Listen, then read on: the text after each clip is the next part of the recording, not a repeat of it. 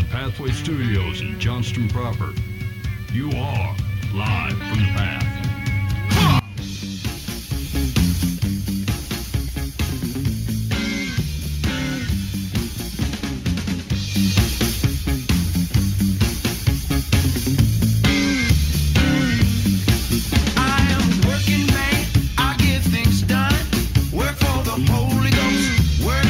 And you're listening to Live from the Path. We're coming from the Pathway Studios here in Johnston proper.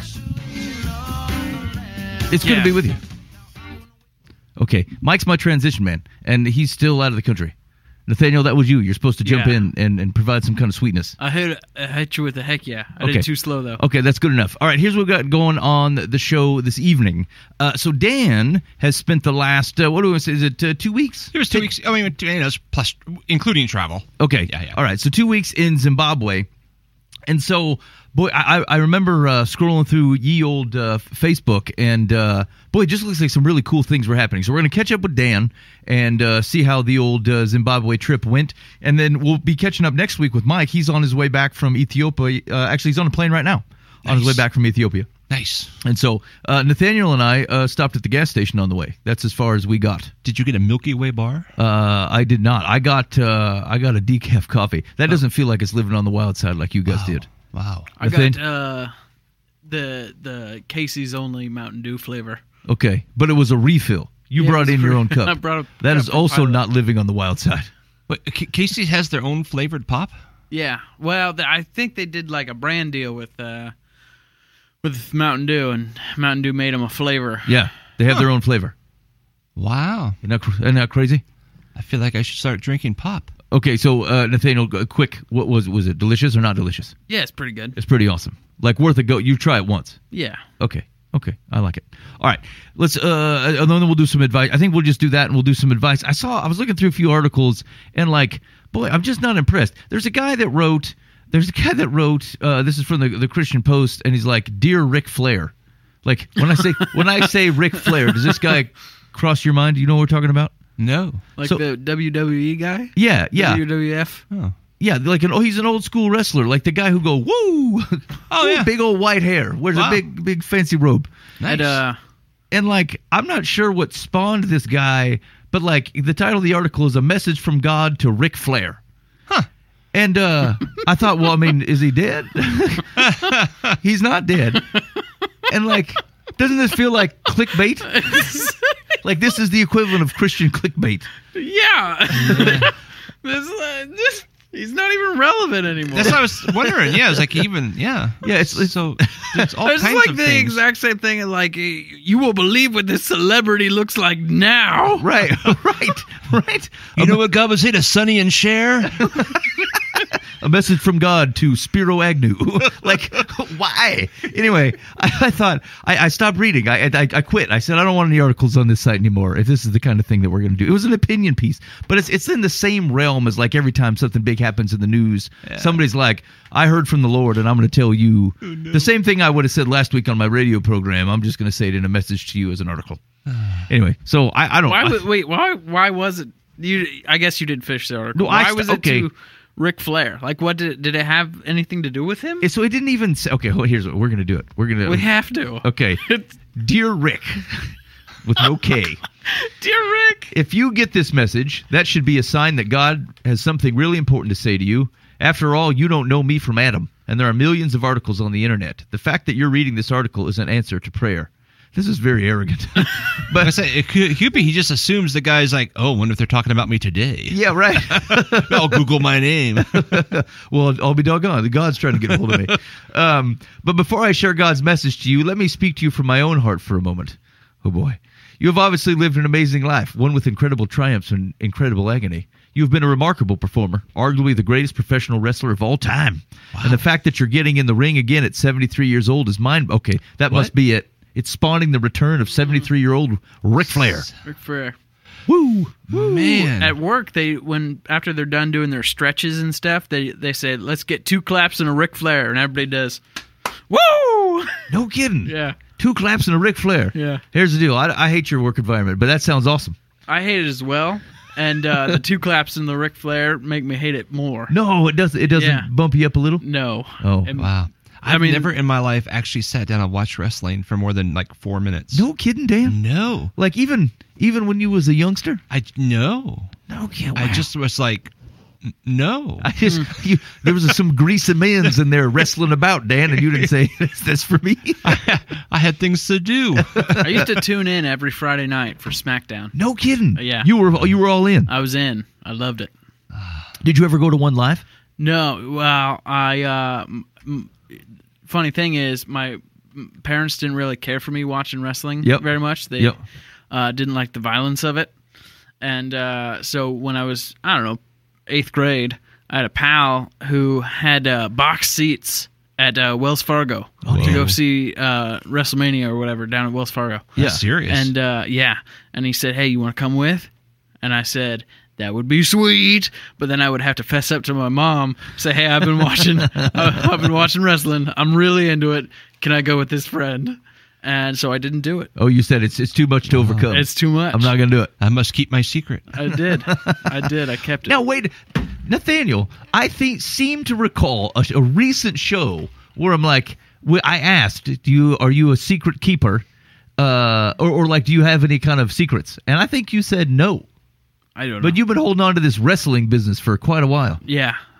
Well, let me just come out right now. Look right into the camera. Shelley Carson. I love wrestling. Wow. Do you still love it? I haven't watched it in many moons, but I think I could probably get back into it. You say it's quick. It's like riding a bike. Yeah. Now, would you be embarrassed if you were watching wrestling and your wife came in and caught you watching wrestling? No. In fact, I've told my wife that wrestling is my love language. Like wink, wink wrestling? No, or like no. straight up wrestling? No, like actually, I like better stop right here. no, no. Welcome back from Zimbabwe, Dan. No winks about it. Okay. Just wrestling. Okay. I mean, you could do the wink, wink. That is your wife. That's true. You but might say, "I'll take both" or something. Okay. Then you say, woo!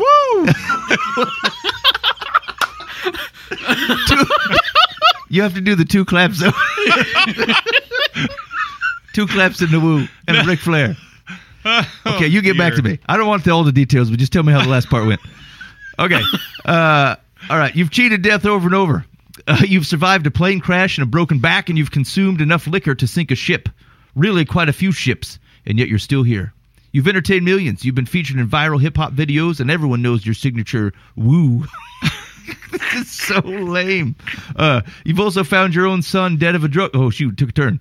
dead of a drug overdose. I cannot imagine the pain. The question is, why are you still here? Why did you come back from the dead several times? Is it so you could perform in the ring one more time? I recently read that 5 years ago you were on life support for 2 weeks and intensive care for 1 month. You were given a 15% chance of survival. But here you are, not just alive, but ready to wrestle again. Why? You said to ESPN, God gave me a gift. I almost feel like he wants me to do this last match. Why bring me back from so much? I can answer that question for you. God brought you back from so much and kept you alive because he wants to bring you to himself. He's giving you a chance to repent, meaning to turn your life around with his help and to come to know him personally. Now, wait a minute. How do we know that he's not a Jesus man? You think he's just facetiously saying, God gave me a gift? I feel like he wants me to wrestle at 73? Seems a little judgmental there. Yeah. But I tell you, God didn't bring you back for this match, but he said you should repent because you are not a Jesus man. I mean, I guess I don't know. Maybe there's other indications that it sounds like he might have struggled earlier in life. I mean, yeah. But anyway, he says, in Bible, Paul put it like this. Don't you see how wonderfully kind, tolerant, and patient God is with you? Does this mean nothing to you? Can't you see that his kindness is intended to turn you from your sin? Do you feel the weight of those words, Ric Flair? You haven't received what you deserved. The Lord's been very kind to you, but it's for a purpose, full colon. His kindness is intended to bring you to repentance, to bring you to a brand new life. The same Bible says that all of us have sinned and fallen short of God's standards and the penalty. Okay, we got that part. Would you agree that you have fallen short too? Back in the 1970s, Billy Graham appeared on the Johnny Carson show. If my memory serves me correctly, Carson said something like, Reverend Graham, I'm ashamed to say that I can't remember all of the 10 Commandments. Graham replied, yes, but you've broken all of them. Here's the deal. I do like Billy Graham. I find some of his kids annoying, but I tell you this, I find Billy Graham a winsome character. Yeah. I feel like he just got away with people, and like he gets gets away aren't the words that I'm looking for, but like Billy Graham was able to do things in such a way that if some other guy tried to do them today, you'd be like, okay, stop. Right. Like this is shallow. This is for your own kingdom. I don't like any of this. But like Billy Graham was the first. He's not the first guy, right? But like he was very successful at it at kind of the turn of how in our day and age you might think about using entertainment or like big crowds and things like that. So it's slightly different than the other revivals and things that were happening before him, you know.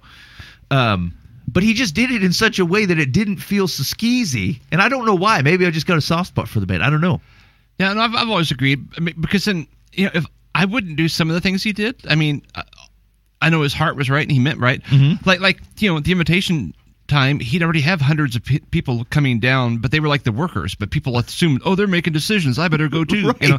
right. It's like, that's kind of manipulative. Yeah, you know. yeah. I mean, anyway, yeah. So right, but I agree with you. I mean, the guy just seems he's in a different level. He's and it happened and seemed to do it in such a way that he's everybody's more complicated than you want it to be, right? Maybe he's the guy who still lived in the $90,000 house and never moved from it. That's awesome. But like, it does feel like there's a bit of a manipulation in the people moving forward. And like, he probably wouldn't explain it that way. He said, look, people are afraid. And so like, if other people moving forward gets them to say something that they wanted to do, but were too scared, if that was the thing holding them back, then we made it easy for them to do it. I'm like, well, I mean, okay, I don't know. Anyway, I don't know. Billy Graham seems to get away with things that, at least in my mind, that other people can't. Anyway, could the same be said about you? What about you shall not commit adultery? How have you managed with that one? Okay, yeah, this guy's really got away with people. To repeat, all of us have sinned and violated God's commands, and all of us deserve death in this world and the world to come, but it's not the end of the story. Rather than condemn us all to hell, God sent his son. I don't want to say blah, blah, blah over this part, but he's really putting me in a pickle. He sent his son Jesus to die in our place. Can you imagine a love that great? We sinned, and Jesus, who was perfect and innocent, died for our sins. That's what we call grace. Amazing grace. This is not a myth, Rick, or just some religious story. It's the absolute God's honest truth. Okay, blah, blah, blah. I'm going to see if he comes. In 1970, okay, no, that's blah, blah, blah. That's his return. Millions of people around the world love you. This is the end. Run you and admire you. I'm sure many of them have been praying for you too. So what will it be, Rick? This is God's message to you. Woo! Woo-hoo.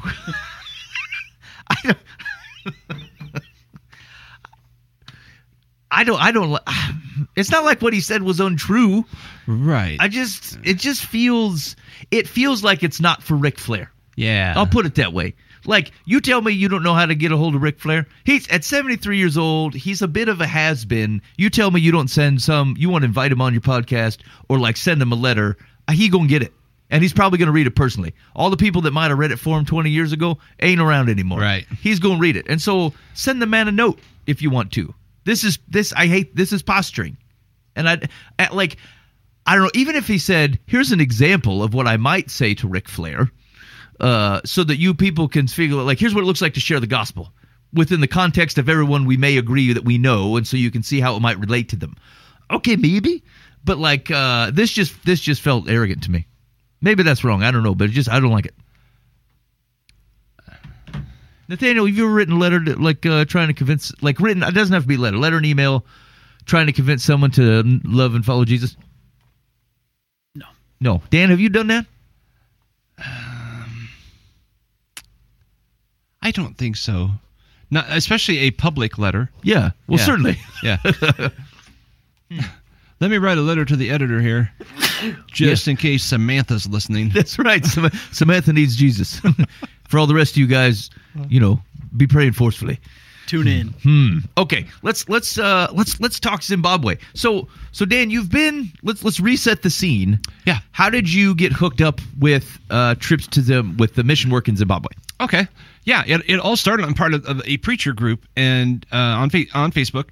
And several years ago, a guy threw out there, hey, we got this new scholarship we have a Bible college in Africa, in Zimbabwe. For $100, you can pay for an African Bible college student's room and board and tuition. And, he just threw it out there to the group. And I read that and thought, man, that sounds fascinating to me. Somewhere along there, like in the previous few years prior to that, I'd read and heard and people discuss that like God's really doing something in Africa. They really believe the future of like the Holy Spirit moving, like conferences I've been to, that like how God has blessed certain places for a while, then they screw up, like America, and like. Yeah, I mean, obviously we're still here and we have Jesus and everything, but like the real happening stuff's starting to move to Africa. Yep. And I thought, wow, that's really exciting. I don't want to go to Africa, right? I mean, I don't want to be a missionary. Like that's not my thing. Yep. I thought, but man, I have $100, and if I can help someone who already knows the culture, who already knows the language, who just wants to share Jesus, that sounds way more effective than me going over there. Yep. And so I started doing that. Yep. And then a few months later, I met this guy at a conference, a missions conference, and he's like the director of Hippo Valley Christian Mission in Zimbabwe. And we're talking, and he says, "Hey, yeah, just come to Africa sometime." And I'm like, "Oh, I don't, that's why I'm doing this scholarship thing." And he goes, just come. It's, what, come on, we got a group going in 6 months. Just jump on that team." And I'm thinking, okay, I mean, like, it'd be cool to have the church doing some missions. I thought, so my daughter Shanna and we jumped on board, and we thought, okay, if I want to do it, I'm going to observe with someone else before I like take someone somewhere. Yep. And absolutely 100% fell in love with the people there when we got there. I mean, it was nothing like I expected. I think I watched like too many Tarzan movies or something. I thought even just the geography, I mean everything, just I just figured it was gonna be all jungle or something, and it's like, I don't know that. Yeah, no, it's not. Right. At least not where we are working. And fell in love with it, and then we started going, and now we go every year. We take a team every year, and we have relationships there, different pastors, different people within the organization at Hippo Valley, teachers. They have schools and churches and clinics and things like that, health clinics. Yep. And so we go back, we do revivals. A lot of the things that worked really well here in the 70s and 80s in America work really well there now, like the old-fashioned revivals and that type of thing. So we go do VBS and revivals, and people come out of the woodwork by the hundreds. Why do you think that is? Like, why? Like, I don't know if that's if maybe it's easier to explain it like our culture's response to those things or their culture's response to those things. But why does it feel like those types of things work? Well, partly because we're there, to be honest. Zimbabwe was under British rule until, the 80s, 70s, 80s, when they had their big war. And since that time, there's been less and less white people there. And so there's a whole generation of people that have never seen white people, especially when we go out into the rural areas. Oh, yeah. And so we got a group of white people show up. They're curious. The kids, they want to feel your skin and see if are we leather? Are we sick? They don't know what's wrong with us. We just look goofy. Right. And so some people come just because of that. It's extremely poverty ridden place. And so some people come because they know we have things. We have food. We'll feed people. Oh, and have gifts and stuff. Yep. And some people just not in a I want to get wealthy thing, but in a, man, I sure would like to eat. That'd be cool. Right. We've had some people, I don't know, 2 or 3 years ago, and they were, we talked to them afterwards, and they were like, they hadn't had protein in 2 months. Oh, man. And we had chicken. We bought a bunch of chicken that day. And so, there's multiple things like that. And there's a church network there, so they get all excited because they know we're coming, so they rile people up, and then they tell them things are coming, and people see us walking through town, and it attracts crowds like a beacon of whiteness. It is. It's really bizarre. We'll drive by a school if they're out for recess, and I'll just wave out the door of the car, and they'll come screaming, running to the fence. Huh. Right. I don't know what they expect, but it is kind of rock star type of thing. And so we figured, well, if we're the gimmick, so to speak, if people want to see us, we're the sideshow, we're the circus show, and they get to hear the gospel. Maybe that's what the Billy Graham stuff, then okay, that's cool. I don't mind. So that's how we got going. It was totally by accident. It was not a goal. It wasn't like, hey, I wanted to go on mission trips to every single continent. I have no desire to do that. Right. I know a lot of people do mission trips because they just want to have bucket lists, Yep. and they want to just go visit the world. And I think, you're doing that. I just don't feel good about that. Yep.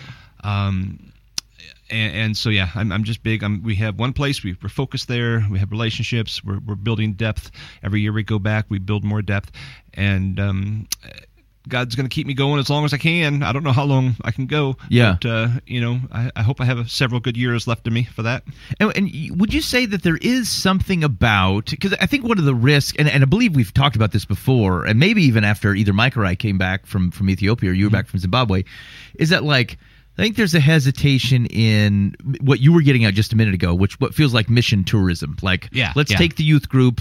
They're going to wander around just outside in some safe area outside Mexico City and we're going to zip line. Yeah, and serve a meal and then go back and say, "Oh, well, we got to see it." And that something feels icky about that. Yeah, you get to pat yourself on the back. I've really served the world, and and these things aren't cheap either. Like you're having to raise money to fly out there, and there's expenses, to get in and out of the country and all that stuff. And so like, there's something about what you were talking about, which is like the scholarship that helps fund people in their own places to do those types of things. But would you also say, like, it does sound like there is still something that we are contributing. It's not just taking from a culture to come and observe it. There's something about someone from outside that culture that helps provide energy and I don't know, maybe even appreciation for people who are doing the work, to have someone that comes in from outside. Like, would you feel like there is a value that is still in that?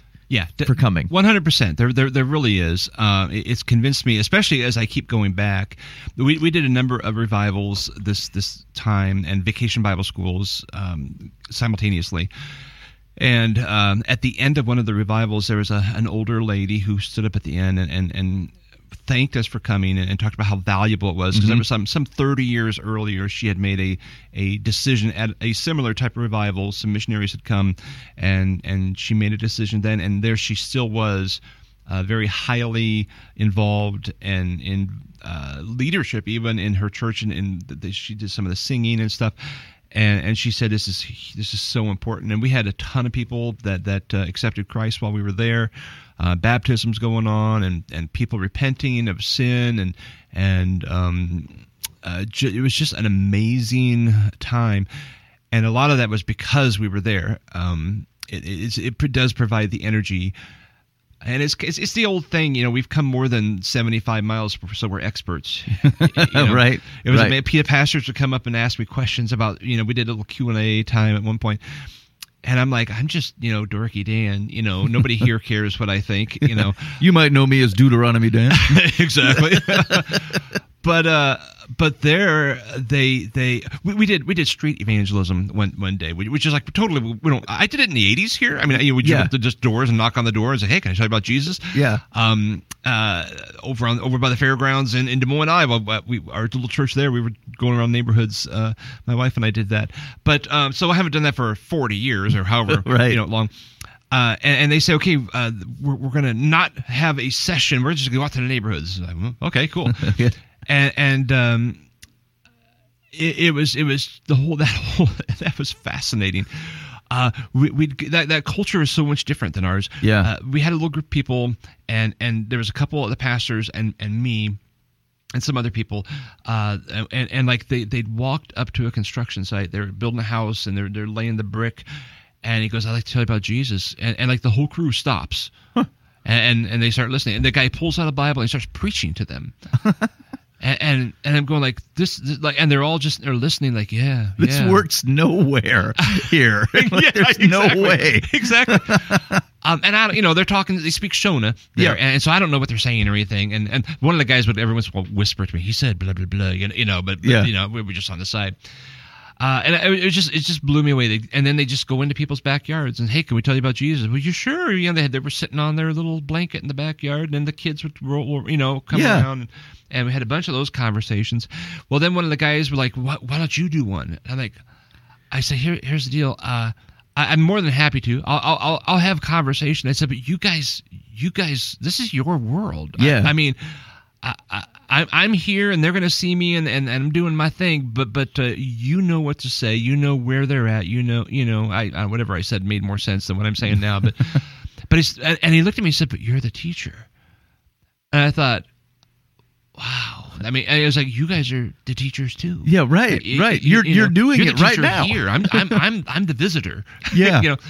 So I did some stuff, but it's weird to be looked at that way. So even within their leadership, they looked at us like, oh, wow, they're missionaries from the States, and so it adds a little bit of credibility to what they're doing and saying. Yep. And some of those people we talked to came to the revival. Nice. Later. I would be. Did you have any concern, like just doing street evangelism, or just kind of being around that like the things that you're teaching would be received like oddly in the culture in a way that you wouldn't have anticipated? I was just thinking about stuff that we might touch on in a given Sunday, what I would teach around here, and you're talking about a persecution, or maybe you're hammering home on certain things because you're like, well, our culture struggles with that. Like, was there anything in your mind where you thought, like, I wonder if this is actually the weight that I might give it, or the way I might talk about it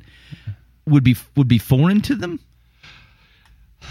I mean, yeah, they have different issues. They have witch doctors. They have ancestral worship. They have. We largely skip those. We're like, okay, no one's doing witchcraft here. Yeah. It's like I don't even know how to address that. Like, right. Like, stop raping 3-month-old women because you think you're going to be cured of AIDS. Right. It's like that isn't.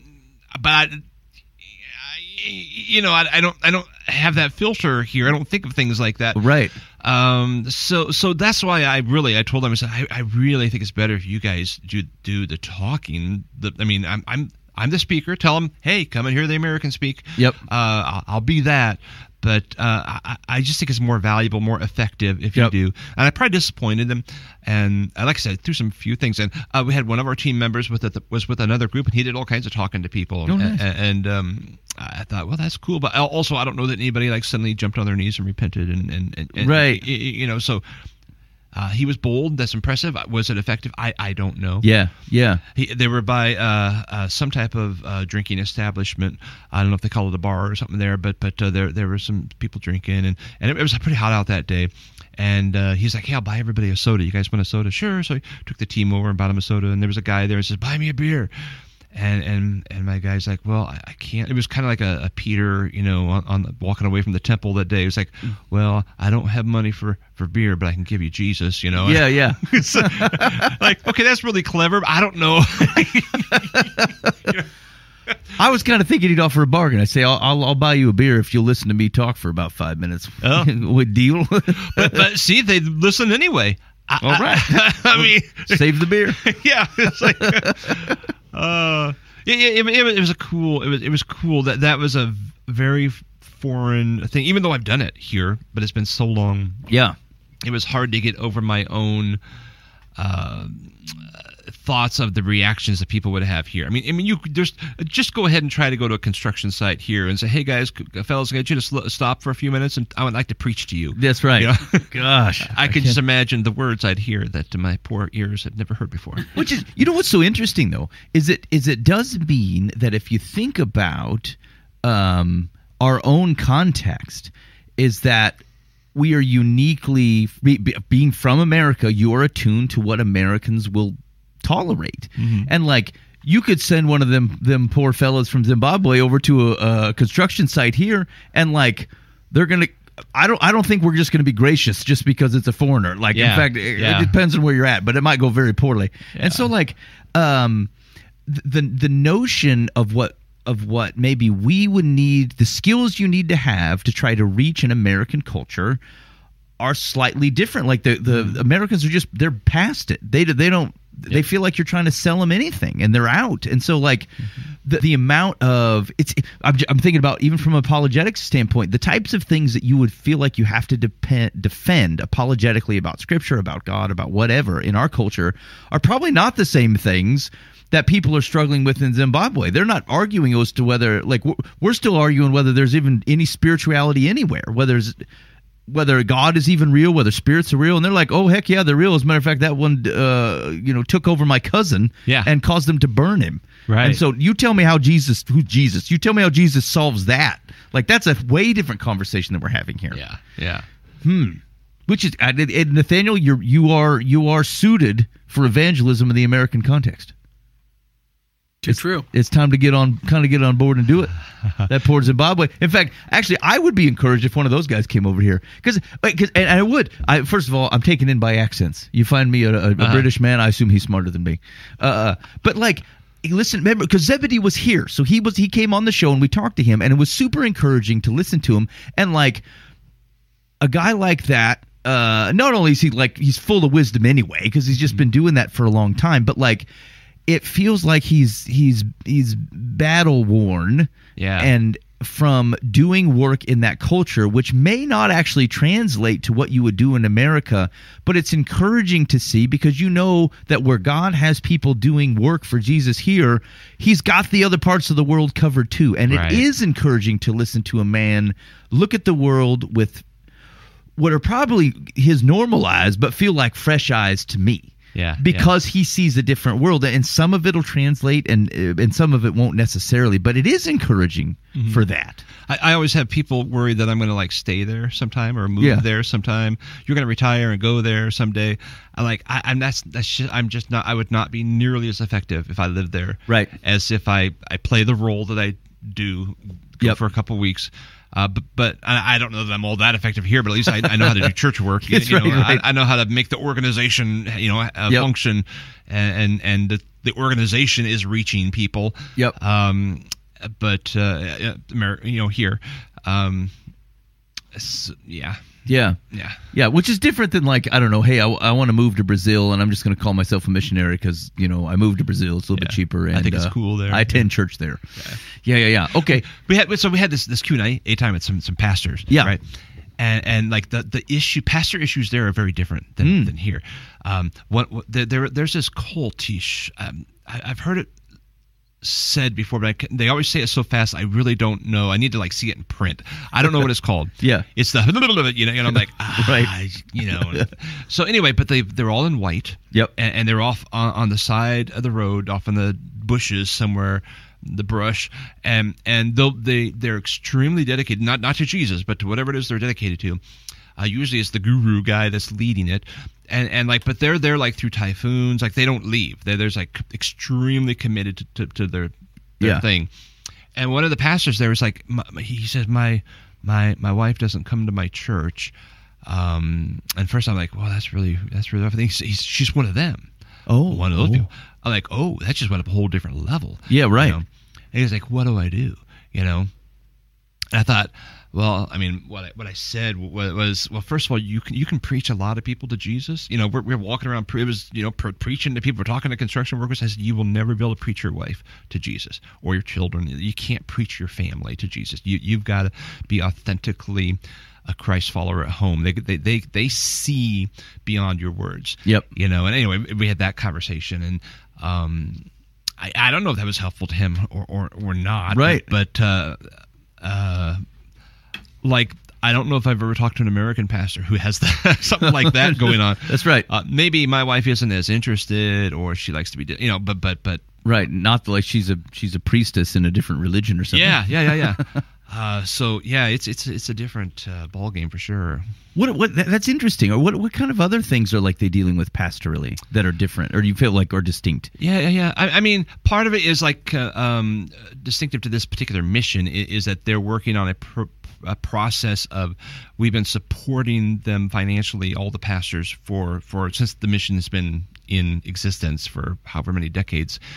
And they're trying to wean them off and say, it's time that you become self-supporting and that your churches support you, and so we can plant more churches, And they're frightened. it's new. That part of it's new. Part of it is they're encouraging them that maybe you can have a second type of job, a career where you can do both, whether it's raising livestock or we're going to help them invest, even hey, we'll buy you this machine to make peanut butter, then you can sell peanut butter, or Right. that kind of thing. A peanut butter making machine. That's great. Yeah. There's all kinds of little things like that. They're working with little fish hatchery things and chicken coops and all these different little things to help the pastors. But it's you got to want to do that. Yeah, right. It's easy for me to say, well, why don't you just make peanut butter? Well, maybe I'm not a salesman, Yeah, right. Maybe that's not my thing, Right. So, we've got to, figure out how to help them. So they're afraid. That's the point. Yep. And I tried to relieve them, say, well, there's some things you can teach your congregation. I mean, in Scripture, there are examples of people in extreme poverty, even that were very generous, and part of the living in the kingdom is generosity, and so part of that's teaching your congregation what that means. You know? Not just to pay your salary, but to be generous people. Yeah, right. But part of that comes back and pays your salary. So Yeah. Little things like that. It was on their hearts for sure. Yeah, interesting. So, was there anything about this trip? Because this would be time 3, 4? 4 at least. 4, yeah. Yeah. So, is anything that felt unique or distinct in this trip to Zimbabwe compared to the other times that you were there? It was much heavier emphasis on evangelism. Mm-hmm. The revivals were evangelistic sermons, talking about the need to repent from sin and the fact that we have sin and the need to have that given and so every sermon had that flavor to it. And they do the old school invitations, which churches do here too, but I haven't done it for 20 years, Yeah. like that. And so we had invitation songs at the end of each sermon, and people just poured forward every single time. We had people come forward to accept Christ, and there were baptisms going on. We went down to the river after the very first 2 sermons. We had a break. We had 13 people come forward, and I don't know if they were speaking amongst themselves in Shonas. I don't know what they were saying, and all of a sudden they said, "All right, we're headed to the river," and I'm like, "What?" They've negotiated a baptism. What? Which was cool. And so all of a sudden we all take off, and we're, I don't know, it's a quarter mile or something to the river. Now, this is, okay, we planted a church 3 years ago. Yep. And there's a river between it. What we did was, this first revival was at the mother church of that one. I thought, I didn't know anything about them. I thought, well, let's go bless them. Yeah. Because we took some of their people, and it'll be kind of a cool thing. Because there's this river that's in the middle, and it's full of hippopotamuses and crocodiles, and the people literally, actually die there, right? So they have the people from the 2 towns have to cross. But from the name's Checheche, would have to cross in the Zangudza is where we were at that night. What does Checheche mean? I don't know. It's just the name of their town. Okay. Yeah, I mean, yeah. And so there were several months of the year they can't because the river's too high. Yep. And it's too dangerous.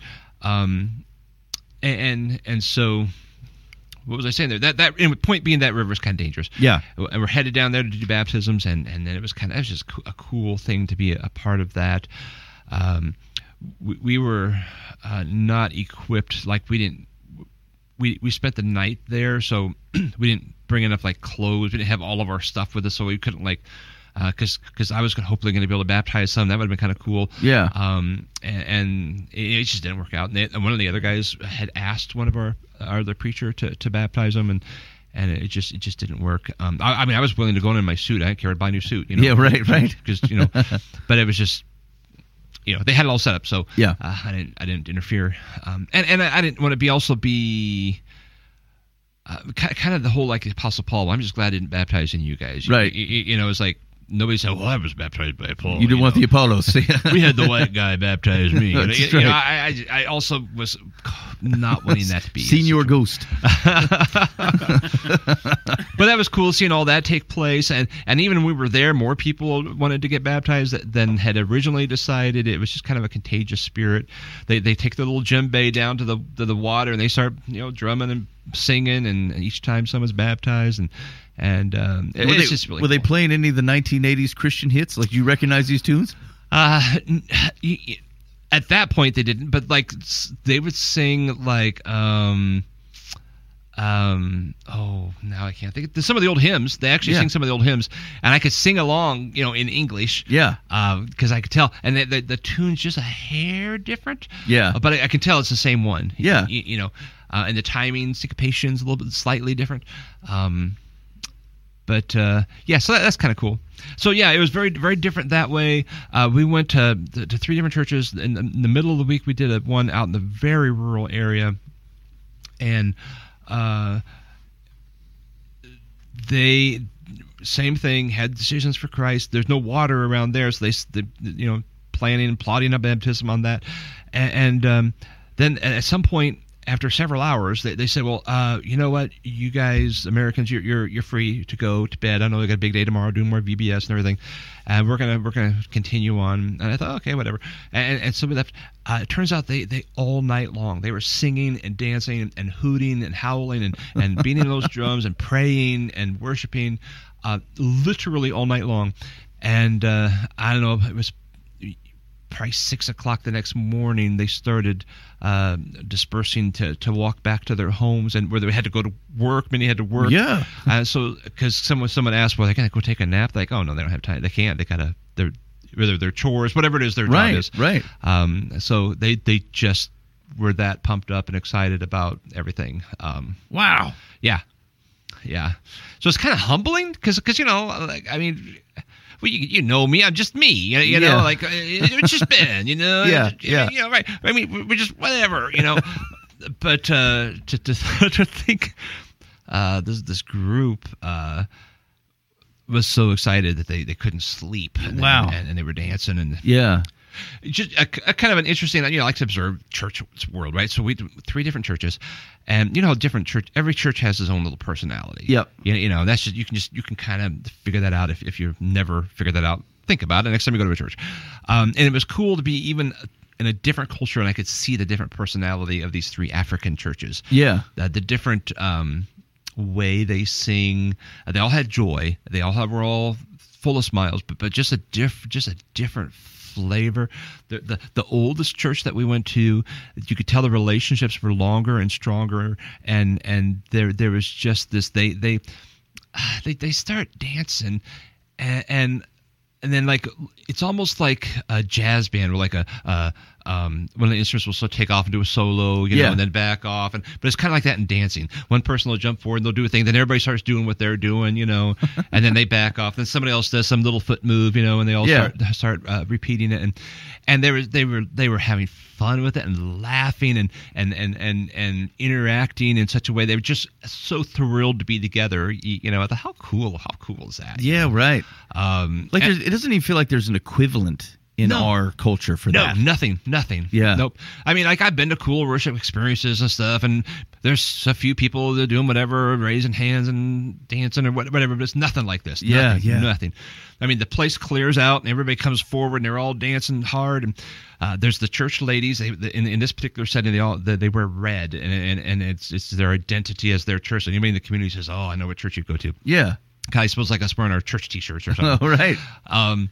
And like usually one will just stand up and start singing, and all of a sudden the others, they're all in harmony, right? They all start jumping in, and then the dancing, then somebody picks up a drum, and somebody might start blowing a whistle, or you just don't know, or doing the I can't do it correctly. But it's a pure joy, Right. So that was like the one that'd been around the longest. The church plant we had 3 years ago, they were doing some of the same things, but you could tell the relationships weren't as long yet. They've only been at church for 3 years. Yeah. So they didn't have like decades of life together yet. So they're like little earlier on in the road. And then the middle one was like a mountain, the one that was all night long. Yeah. That was like up in the mountains. Poorer people, less educated people,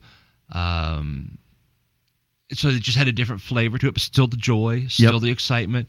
Well, sang and danced all night long. Yeah, right. So it was just kind of cool to see the differences and have equal respect for all of them, and as they did for us. So that's cool. Yeah. And so, just maybe as we round off, kind of your thoughts on it. How can folks in the States support and or pray for the what other Christians are going through, what God is doing in places like Zimbabwe? Yeah, you can be personally involved. There's some great missions out there. Specifically, we have worked through Hippo Valley Christian Mission, and they have like a living proof program, they call it. They take the poorest of African children who also appear to have some potential. So they're smart, but they're extreme poverty. So the chances of them being educated are really low. Yeah. After 6th grade, they have to start paying it on their own. And so they call it Living Proof. It's $20 a month. You sponsor a child. And what that does is that buys their uniform. That's a big deal there. And their shoes and make sure they're educated. Yep. But it also puts them part of this club that's in the school that's called the Living Proof Club, where they're learning scripture and songs and just learning about God. Yep. So which is really neat because one of the people that came forward in that middle revival in the all-night place was a girl that my daughter sponsors, has been sponsoring for like 3 or 4 years. Oh, no kidding. And it was like so cool. It was after my sermon, and she was like 4 feet from me, and she stood up and had given her life to Christ. And I think, sure, I had a sermon, everything, but it was all those little $20 a month that my daughter's been paying all these years that has been teaching her, and she's been learning about God. It just all clicked together at that moment.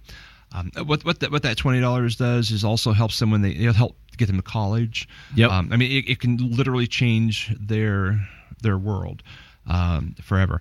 And besides the Jesus part, so you can do things like that. Because it's hard to I'm going to pray for Kenya. Well, I don't even know what that means. Right. I hope they have food. So bless Kenya. Right. So what I like about this is we have actual personal relationships. Most churches have some connection somewhere in Africa, somewhere, or in other. You can contact the missionary of your local church and talk to the pastors or something that can connect you with someone. And with social media, we're in a third world country in absolute poverty places. They all had cell phones. Oh yeah. And they have little solar panels that keep them charged. The Obama phone's got there too, Nathaniel. Yep. And so I have I've had all kinds of conversations with African friends just on Facebook and WhatsApp, and I have to keep up going back and forth to see how people are talking to me.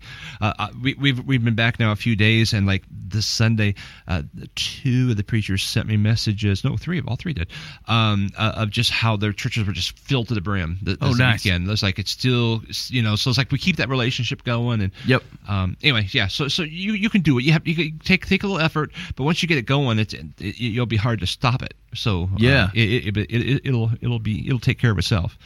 Yeah, I take some initiative. I could totally see that, and I think like one of the things, if you think about, value, it feels odd to put it in the way I'm going to put it, but like how much that your money buys or the opportunity that it provides. It cost me $130 to fill up my gas tank this last week, versus being able to help with probably multiple children's education for a month. And uniform and whatever it is that they have to have. And so as a matter of fact, my family gives to some things in Pakistan where it's the same thing. It's like very impoverished children, and you have to start paying for your school and the uniform, and you got to have the uniform and everything. And it's $20. It's $20 a month or $40 a month or something. And that's a kid's education. Yep. And you'd lose that in the couch cushions over a year or something, And so, it's certainly, there's things, we are still in our own context. There's things to give money here, and it's not unvirtuous just because it's more expensive. It costs more to house a homeless guy in the United States than it does to house and upkeep someone somewhere else. I mean, you can change a guy's life in Zimbabwe for what it costs to house a homeless guy in the United States. Yeah. You still give to the home, like we still figure out a way to help the homeless in the U.S. So like, I'm Right. not saying that, but like, just recognizing of like how little of what we have so easily here can make a significant difference somewhere else. Like, that's not governments redistributing wealth. That's God trying to balance and make sure that we are being thoughtful and caring for each other. And the world, to your point, social media actually helps recognize that the world is both bigger and smaller than what we realize. Yeah. It can actually be kind of exhausting because I have so many people now that are, and every time I go, I make new friends, right? Yep. And so it's hard to kind of keep up with it all, but it's worth it. It Yep. really is. I mean, they're valuable human beings that like. Sometimes they're just saying hello. Yeah, right. How Just you hi. doing? Yeah, I got that guy from who I interact with in Pakistan. Like, I love this man. He is just such a cool. He's so much better at things than I am. Like he'll check up on me and he asks about the church and asks about my family probably twice a month. Yeah. And like sometimes I don't get back to him for a week and a half, and I'm like, what am I too busy to do? This guy is taking time out of his day to just check up on me and pray, and like it's just they're better at it. Yep. They're better at it. Okay, well, cool. Dan, thank you for thanks for sharing your Zimbabwe stories. I That's think fun. it's exciting. It's exciting, and I think there is a way. Like, there certainly is a way to be. There's a way to help. There's a way to be of help and to be encouraged, and like that changes how what happens when you come back. Like you see the world just a little bit deeper or broader than maybe what you did over time. Yep. All right.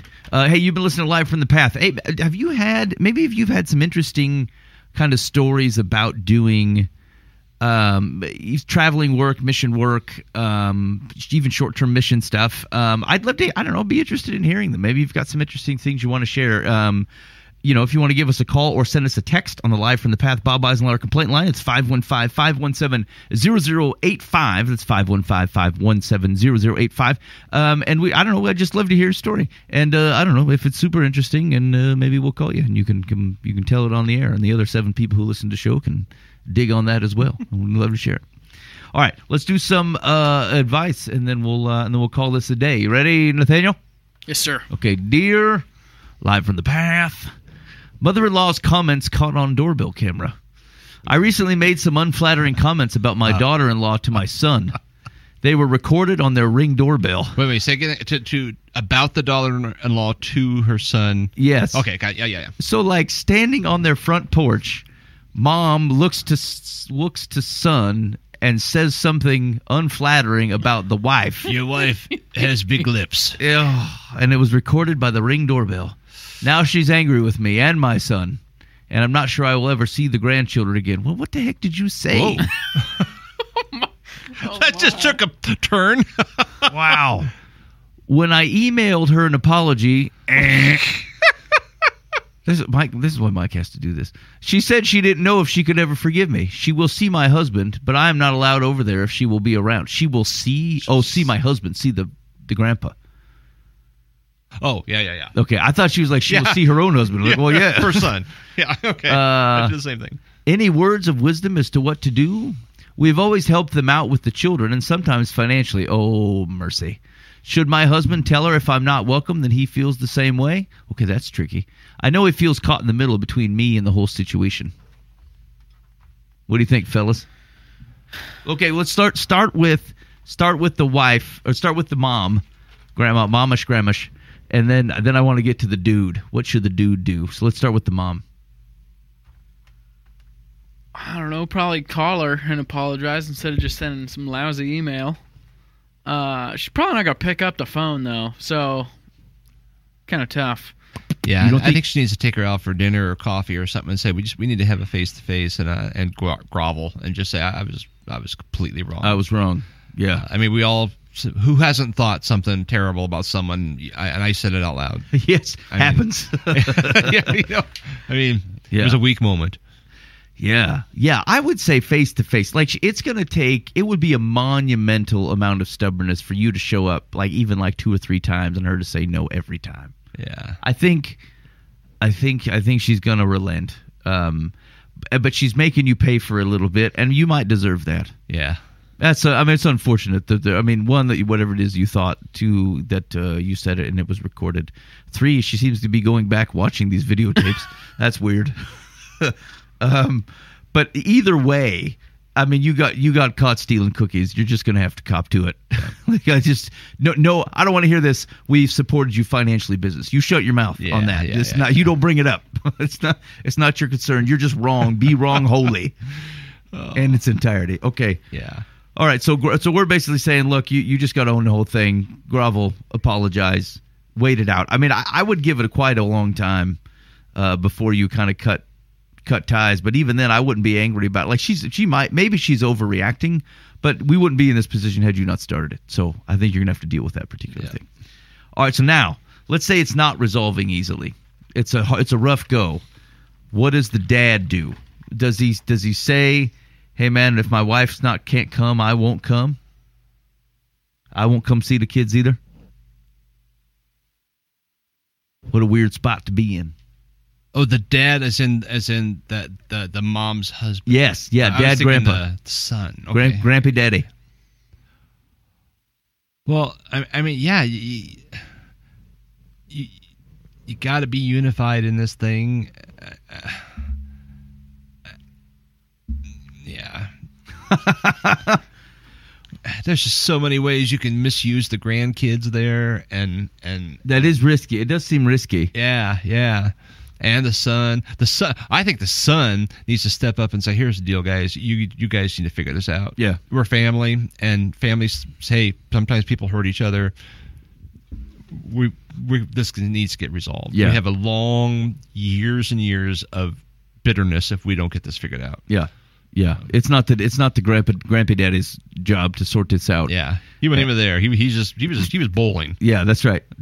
I would. Yeah, this is the son's to work out. Now, let's in the interim. I think this gets trickier the longer it goes. But like, I would say that if she won't allow, it's not a punishment for the dude not to show up. But he's like, if my wife's not invited, like, what am I supposed to do? Go like unless the mammy Grammy says, yeah, I want you to go and see the kids. But like, I think I would just say, look, I really regret that we're not welcome, and I would love to see this worked out as fast as possible because I miss my son and I miss you and I miss my grandkids, and so I want you guys to work that out. That's not a threat. You're not holding it against them. Like, you've put this man in a rough position. He's not going to be able to make a choice that doesn't hurt somebody. That's not fair. And so. He's not choosing his wife over his grandkids or his son.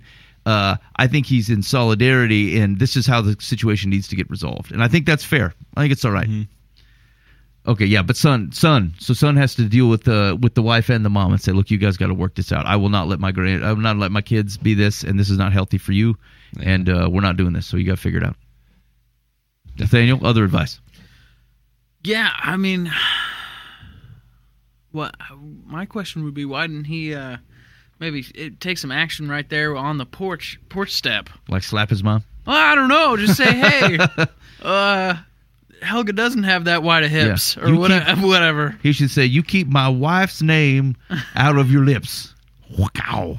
I mean, give him the old Will Smith. Yeah, that's an option. I don't know if that would have helped. It might have helped his relationship with his wife. Yeah, but not his mom. Yeah. Yeah, and do you presume that like the son was agreeing or just not fight? He didn't say, I guess. Yeah. The son could have been passive about it because he doesn't want to pick a fight with his mom. That's kind of how I read it. It's like, well, mom, take it easy. Yeah, yeah. But not being like, I don't know, man. It's difficult, especially with older folk or people that who just don't handle the world right. Is that like, they say something kind of inflammatory, and you're like, what am I going to do here? Is this Custer's last stand, or am I just going to kind of, okay, yeah, and then just kind of move on? I mean, is it going to be worth the next 2 weeks of pain dealing with this rebuttal or what? I don't know. I don't know. It depends on who you are as a character. I feel like if I did that to my wife and kind of just let it go, she might go like, yeah, that person's difficult to deal with. I understand. Yeah. But like if you're not used to protecting or defending your wife, and then someone's, flipping the lip and you don't stand up for your wife, then maybe she's got a right to be mad. Yeah. Okay. I have a tough time putting myself in these situations, like, because it's like I try and put my own self in there, and there's just no way I could imagine my mother saying something inflammatory about my wife. Right. It's more likely to be about you or something. Yeah. Yeah. Oh, for sure. I hear he likes the wrestling. Yeah, that's Exactly. Well, actually, I've said out loud that wrestling is my love language at my mom's house too. Yeah. Nobody seems to take me seriously about it though. No one wants to wrestle me. Just I'm like grappling. I'm not trying to be weird about anything, but just like, getting in there. I just want to light grapple with people. I'm going to see you getting like accosted on the street. Someone's trying to steal your wallet. You're going to be like wrestling with them. I'm like, stop loving that man. I just happen to have my chair. I'm going to hit you in the head. Exactly. All right. Secular says, you have learned the hard way that in our technological society, privacy is history. I do not feel it will be helpful to threaten your son and daughter-in-law by withholding your husband from interacting with them and the grandkids. What you should do is apologize again to your daughter-in-law for your critical and unkind comments, repeatedly if necessary, then hope she can find it in her heart to forgive you. Yeah, I mean, I disagree on that threaten thing. I just think that's you're representing that harshly for unnecessary reasons. Yeah. Okay. Here we go. Dear, live from the bath. I have been married for 32 years. Sorry, I've been married to my wife for 32 years. I love her dearly. Recently, though, her smoking has been really bothering me. Her father passed away from COPD 5 years ago because he was a lifetime smoker. Do people really pass away from COPD? I mean, I thought it's like just something. You probably died of like pneumonia or something. Okay, I don't know, but I don't care. I thought that would convince her to stop. She has tried, but she always goes back. She tries to cover it up by making frequent trips to the store and other places to get out of sight to smoke. So she's an amateur, is what you're telling me. It infuriates me that she would lie, but she doesn't seem to have a problem with it at all. It makes me wonder what else she's been lying about. Canned beef. She's serving you canned beef. My biggest concern, obviously, is that her health problems are increasing. Frequent colds. She blames allergies. Coughing while she sleeps. Snoring terribly. We now sleep in separate beds at times just so I can get some sleep. When I bring up the subject of quitting, she gets defensive. Her mother will no longer talk to her about it, and she wants her to quit even more than I do. As my wife goes down this road, I'm becoming less attracted to her. We don't talk much anymore when we are by ourselves. We once went to a marriage counselor who agreed with me on the subject of quitting, but my wife blew it off. I'm near my limit and thinking of ending our marriage. How can I get through to her without a messy divorce? wow. Again, that took a real turn, didn't it? Yeah. This is the love of my life. You will stop harming yourself in a way that is often difficult to kick, or I'm going to leave you. The thing is, he can't talk her out of smoking any more than she can talk him out of chocolate chip cookies and French fries. Yeah. And they're both going to kill you. So Yeah. That's get right. over yourself. Yeah. I mean, I agree. It'd be great if she'd stop. Yeah. But she has to want to. You can't will someone to lose weight. You can't will them to stop smoking. Anything like that. Yep. They've got to want it, and you can't whine them into it or nag them into it. No, as a matter of fact, I think it almost puts it, it becomes something where you can be kind of their ever faithful encourager, and there's a line of which that moves to being adversarial, of which they are like they will straight up dodge you. Right? Yeah. Why? She's hiding it because of good nature. She's worried you're going to be disappointed in her, or she recognizes that she has a problem. She hates that she still has it. Yeah. And she doesn't want to have you look at her and think and talk about it again. I mean, she knows. She knows. Yeah. She knows, but she can't stop. Yes. I got a buddy right now who is in hospice because of smoking. Yeah. And he knew it. He knew it at the time. Yep. 10 years ago, he said, "I know it's going to get me." It's got him. Yeah. And Yeah. And then there's just something about there's addictions like that, and it's just not easy to kick. I ate popcorn tonight, and I put butter on microwave buttered popcorn. And at the time, I thought to myself, that's going to cause a heart attack. Yeah. I mean, that is stupid. It should stop. There is Yes. nothing smart about that. Yeah. I absolutely know that. Still did it. And I liked it. Yeah. Yep. And I'll do it again. Yep. When I'm at my worst, I'll go to the gas station. I'm like, I'm just going to get some coffee. And as soon as I get some coffee, I'm like, this is a hot drink. I can't drink a hot drink all day. I'm gonna need some kind of cold drink to get it. So I gotta buy something else to balance it out. And I'm like, boy, there's a lot of liquid here. Gonna need like a donut or something. Like it's ridiculous. I need to absorb some of this. It's ridiculous. And you know what? I can solve this. And we know put, better. Like, put those two things back. Yeah, right. And then just stick with the coffee. But I don't know how many times, like, again, at my worst, I've walked out with 4 or 5 things and it was completely unnecessary. Yeah. Really unnecessary. Yeah. Here's the thing. People are quirky like this. Like, if it were as easy as okay, I'm gonna peel back the curtain here. My wife actually doesn't work this way. If she says she doesn't want to do something, she will just not do it. Like, her mind totally works that way. And I know very, very few people who can do that. Now, Dan, you're kind of like that in some things. There's some things where, like, if you just got you set your mind on something, like, it's just, that's what it is. And it doesn't, like, I've seen that in you. And like, but it's not most people, and it certainly isn't most people in like broadly. Like, there tends to be something. And like, it is the hardest thing. I've known all kinds of peculiarities in my life, and like interacting with my wife, who just simply does not understand it. She does not understand me. We've had interesting conversations around, like, I don't know, I was like, I'll buy coffee when I'm out. And this is like gas. This is not even Starbucks. This is like, I got gas station coffee because I was out. And I was going to be out for like 2 or 3 hours. And so I thought, well, I'll just get a coffee. And like, the conversation was around, she's like, you know, well, what are you spending our money on coffee for? Couldn't you drink coffee at home? I'm like, well, I'm not home. Well, can't you just wait? I said, I probably could. But it was like a couple of bucks worth of coffee. And she's like you should just have it every once in a while. And I'm like, I know where we're going to have a break here. I said, what do you mean by every once in a while? And like, in my mind, I'm thinking like, okay, maybe 2 days a week or something. Like, don't keep it easy. $2, just take it easy. What she meant was like once a month. Yeah. That's once in a while in her mind. Because if she's thirsty when she's out and about or something, she will go through a drive-through and get a free water and not buy anything else. I won't pee somewhere without buying something. Yeah, right. Me too. Feels weird about it. You know? Feel like I'm stealing your water. That's right. And like, they don't care. Yeah. But like, I don't know. But it's just an odd.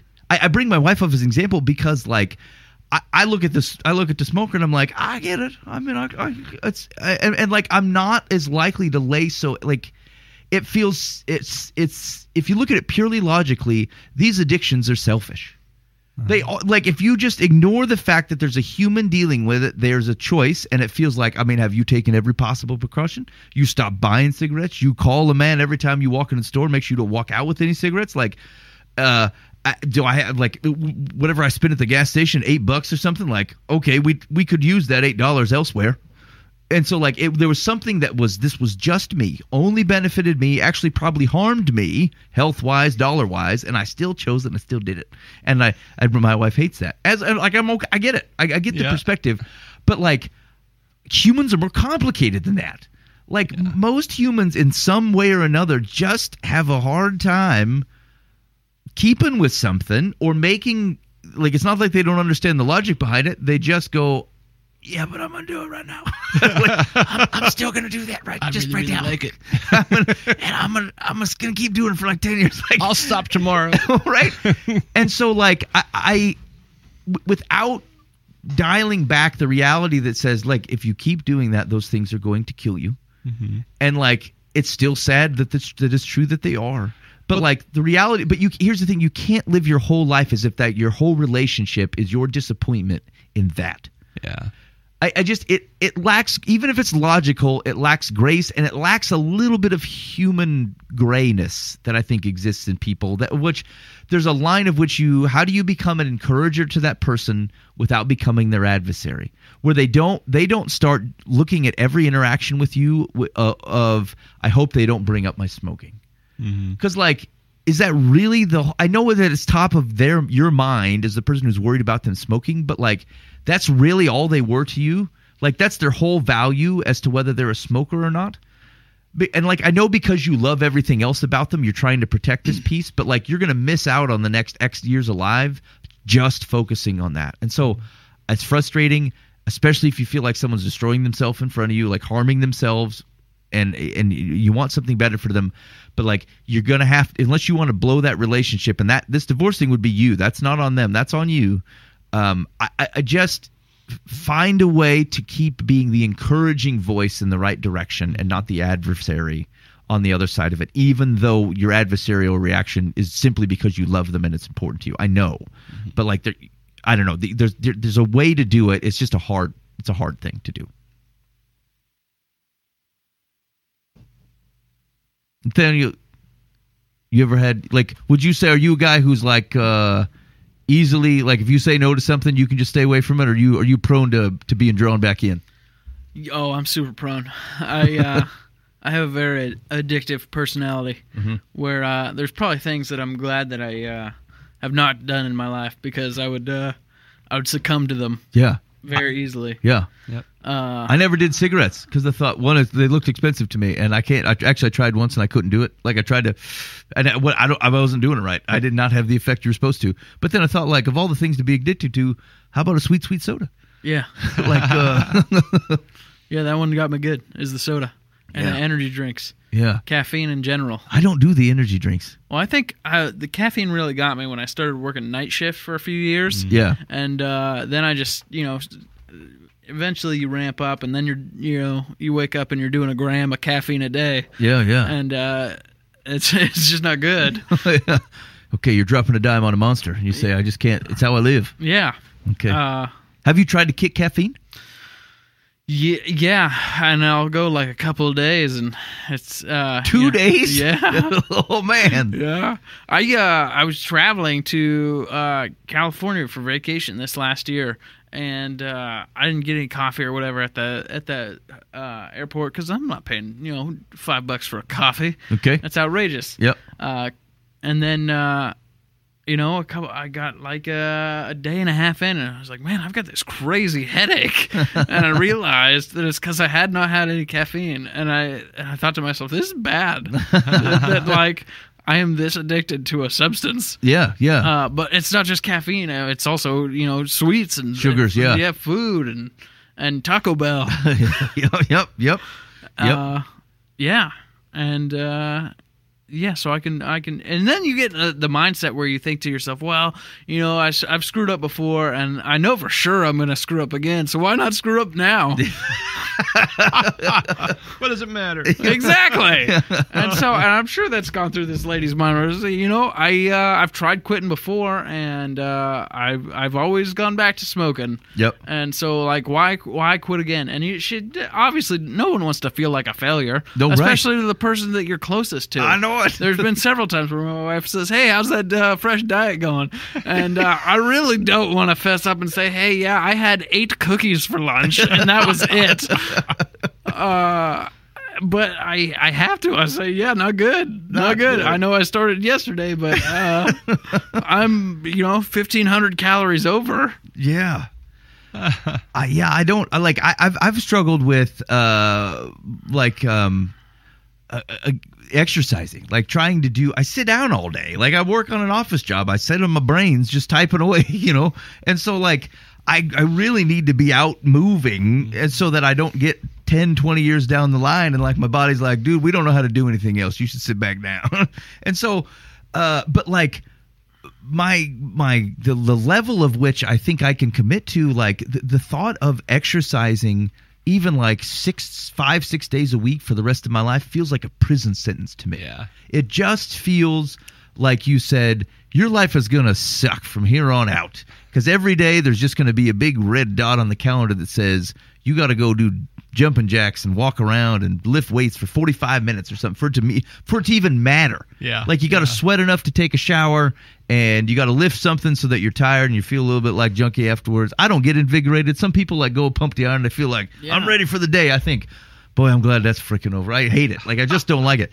And, like, again, sorry, this is Ben's counseling time, but, like, my wife is awesome at this. She goes, we should be exercising, and she starts doing it. And not only should do the one, but she go, I'm going to do an extra one, focusing on abs. And she'll do another 10 minutes. She'll be up till like 1 in the morning if it takes it. Like, anything past 9 o'clock, and we're like, well, we still need to get the workout again. I'm like, don't we think that ship has sailed, though? It's 9 o'clock. I think that we're done with that. It's got to be 12:30 before my wife would say, and I've seen her work out at 1 in the morning, where she's like, I just feel like I got to do it. Like, she's just, there's things I very much admire about this woman that are not in me at all. Yeah. But like, but then when I look forward, if I look at the next 30 years and go, boy, this just looks terrible, and I say, look, I think I can do 3 days a week or something. I'm gonna try to target that, and I just see to my wife, she's like, yeah, that would be good. But in the back of her mind, she's like, you're gonna die a slow death if it's not 5. And like, it's for my good. But there's just something. There's all kinds of things that are for my good that I just cannot. Yeah. I can't get my mind wrapped. I wish I felt better out of it. I wish my energy, just like I'm sure there's all kinds of smokers who are out there who are like, I wish I woke up this morning and go, I've got every ounce of energy to fight that stick. I'm not picking it up. Or for you to go, I'm willing to sit out this headache, and I'm not going to touch caffeine for 2 weeks. I'm going to water flush. I'm going to pee 1,000,000 times. I'm going to try to get this caffeine stuff off my brain. But like, it's just harder. And that's not even a hard substance. Now think of people who are dealing with like hardcore porn addictions, hardcore drug addictions, alcohol, especially like when those things are tied to emotions. Like my exercise stuff is just like, I think I don't want to not be able to get around when I'm older and play with grandkids and stuff. But like, a lot of people's like addictions are tied to like really rough experiences or hard emotional things, and like then the two start to be symbiote, like now alcohol is related to your ability to like get past horrific option A, or like you started taking drugs because you felt so junky about yourself, and it was a way to get out of it. And so now every time you have that same emotional feeling, your body goes, remember that one thing that was better? You should do that, because your body betrays you. And so like, what a double layer. I've got a lot of like, there is still an ownership of those things. Like you got to own your addiction. But to your point, like you have to want it. It is hard work. Yep. It is not easy for someone like, hey, can't you just not take meth today? Well, yeah, I wish it was that easy, friend. It is that easy. You just have to not do it. But like, it's not near that easy. Yeah. You're fighting something. So anyway, I have sympathy here. It doesn't mean like the ultimate things are not difficult, but like, so back to long rambling advice to this feller, is don't divorce. This is a terrible reason to divorce your wife. This is terrible. This is not the only reason you married her. I understand why you care about it. The deceit thing, I would be careful. Like, she shouldn't be hiding it from you, but what do you want her to do? Smoke in your face? Like, yeah, but like, also, I want you to consider what it looks like to be married to you, how often you're bringing this up, and if you're kind of forcing her for any sense of peace in her life to allow her to probably feel like crap driving to the store or around the block or whatever she's doing, smoking, but now she has to feel like to do it away from you because she just can't handle you mentioning it again and making it a thing all the time. And so if it's not the main thing in your marriage, which it shouldn't be, make sure you're not giving it the attention that makes it feel like it's the main thing in your marriage. And I sympathize with the guy because it's hard because you think this woman's harming herself and I love her. But don't take it so personal. It's not about you. It's about them and they need your help. Not like, oh, they're doing this to me. Most people aren't thinking that far ahead, to be honest with you. Right. They're more selfish than that. They're not like, take that, puff, puff. Like, that's not what they're doing. Yeah. Okay. And sorry, anybody else got any advice? Like this aggressive, antagonistic smoking?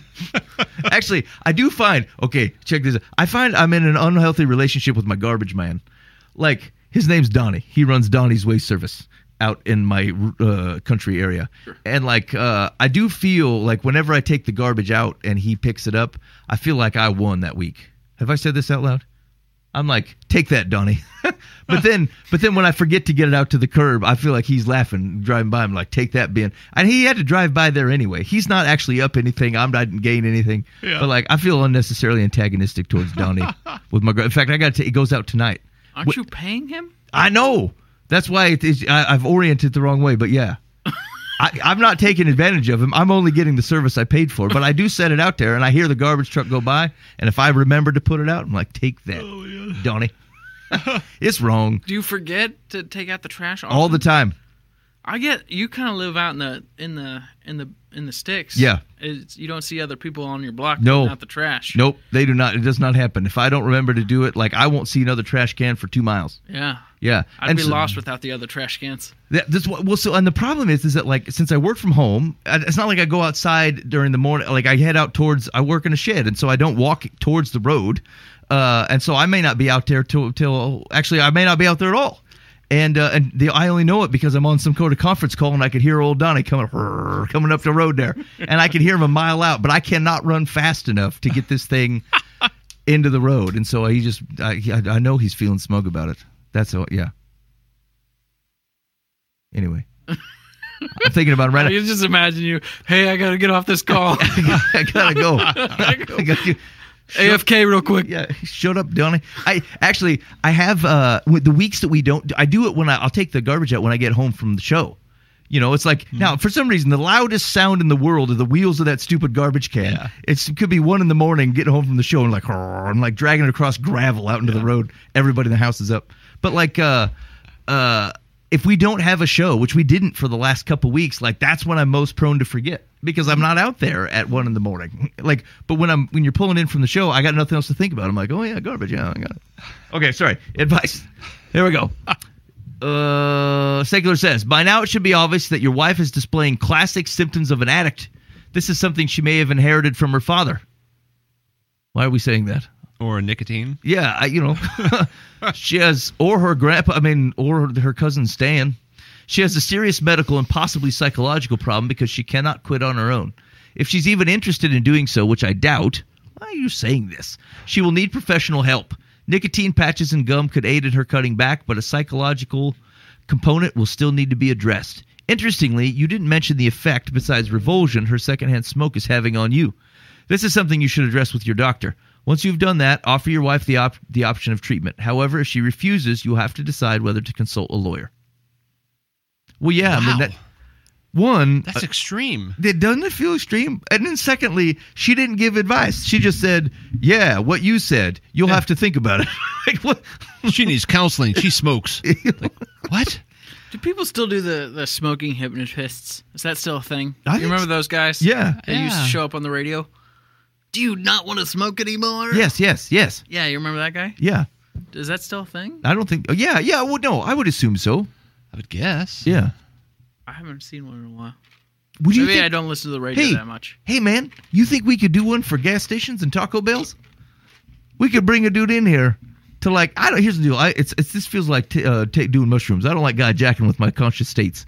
Like he might convince me my name is like Shannon or something, and then put me in a real pickle. But like, so every time someone says, "Hey, Shannon," I can't help it. I'm like, well, yes, how can I help you?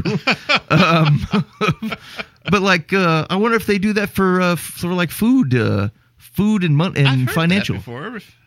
Food. Yeah. And I wonder if there's any Christian guys doing it.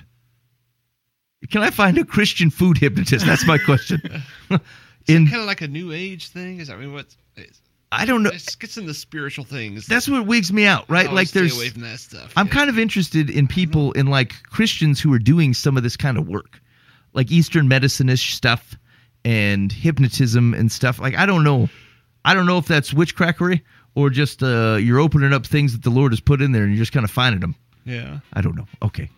All right. Sounds I think like a Google search waiting to happen. Yeah. And that's going to start. He's going to come to my house. He's like, I knew you were thinking about me, Ben. My friend Donnie told me to come find you. All right. This has been enough. Thank you for listening to Live from the Path. We really appreciate it. If you want to get a hold of us, you can do so at the Live from the Path Bob Eisenhower complaint line, 515-517-0085. I said that number probably 1,000 times. I still don't remember it. I have it pasted in front of me because I will forget. 515-517-0085. Also, 'tis the season for podcast review leaving. If you've got, maybe you really love the show and you want to give it the old 5 stars, 2 thumbs ups, or whatever you do, just do that on whatever podcast app is, and then you can leave a comment. Say, this particular show was randy dandy. And if you didn't like it, you can say that too. This is what's a name that you could use that's the opposite of randy dandy? This is a disappointing Daryl. I did that. Yeah. Okay, anyway, if it's a disappointing Daryl, you can say that too. That's fine.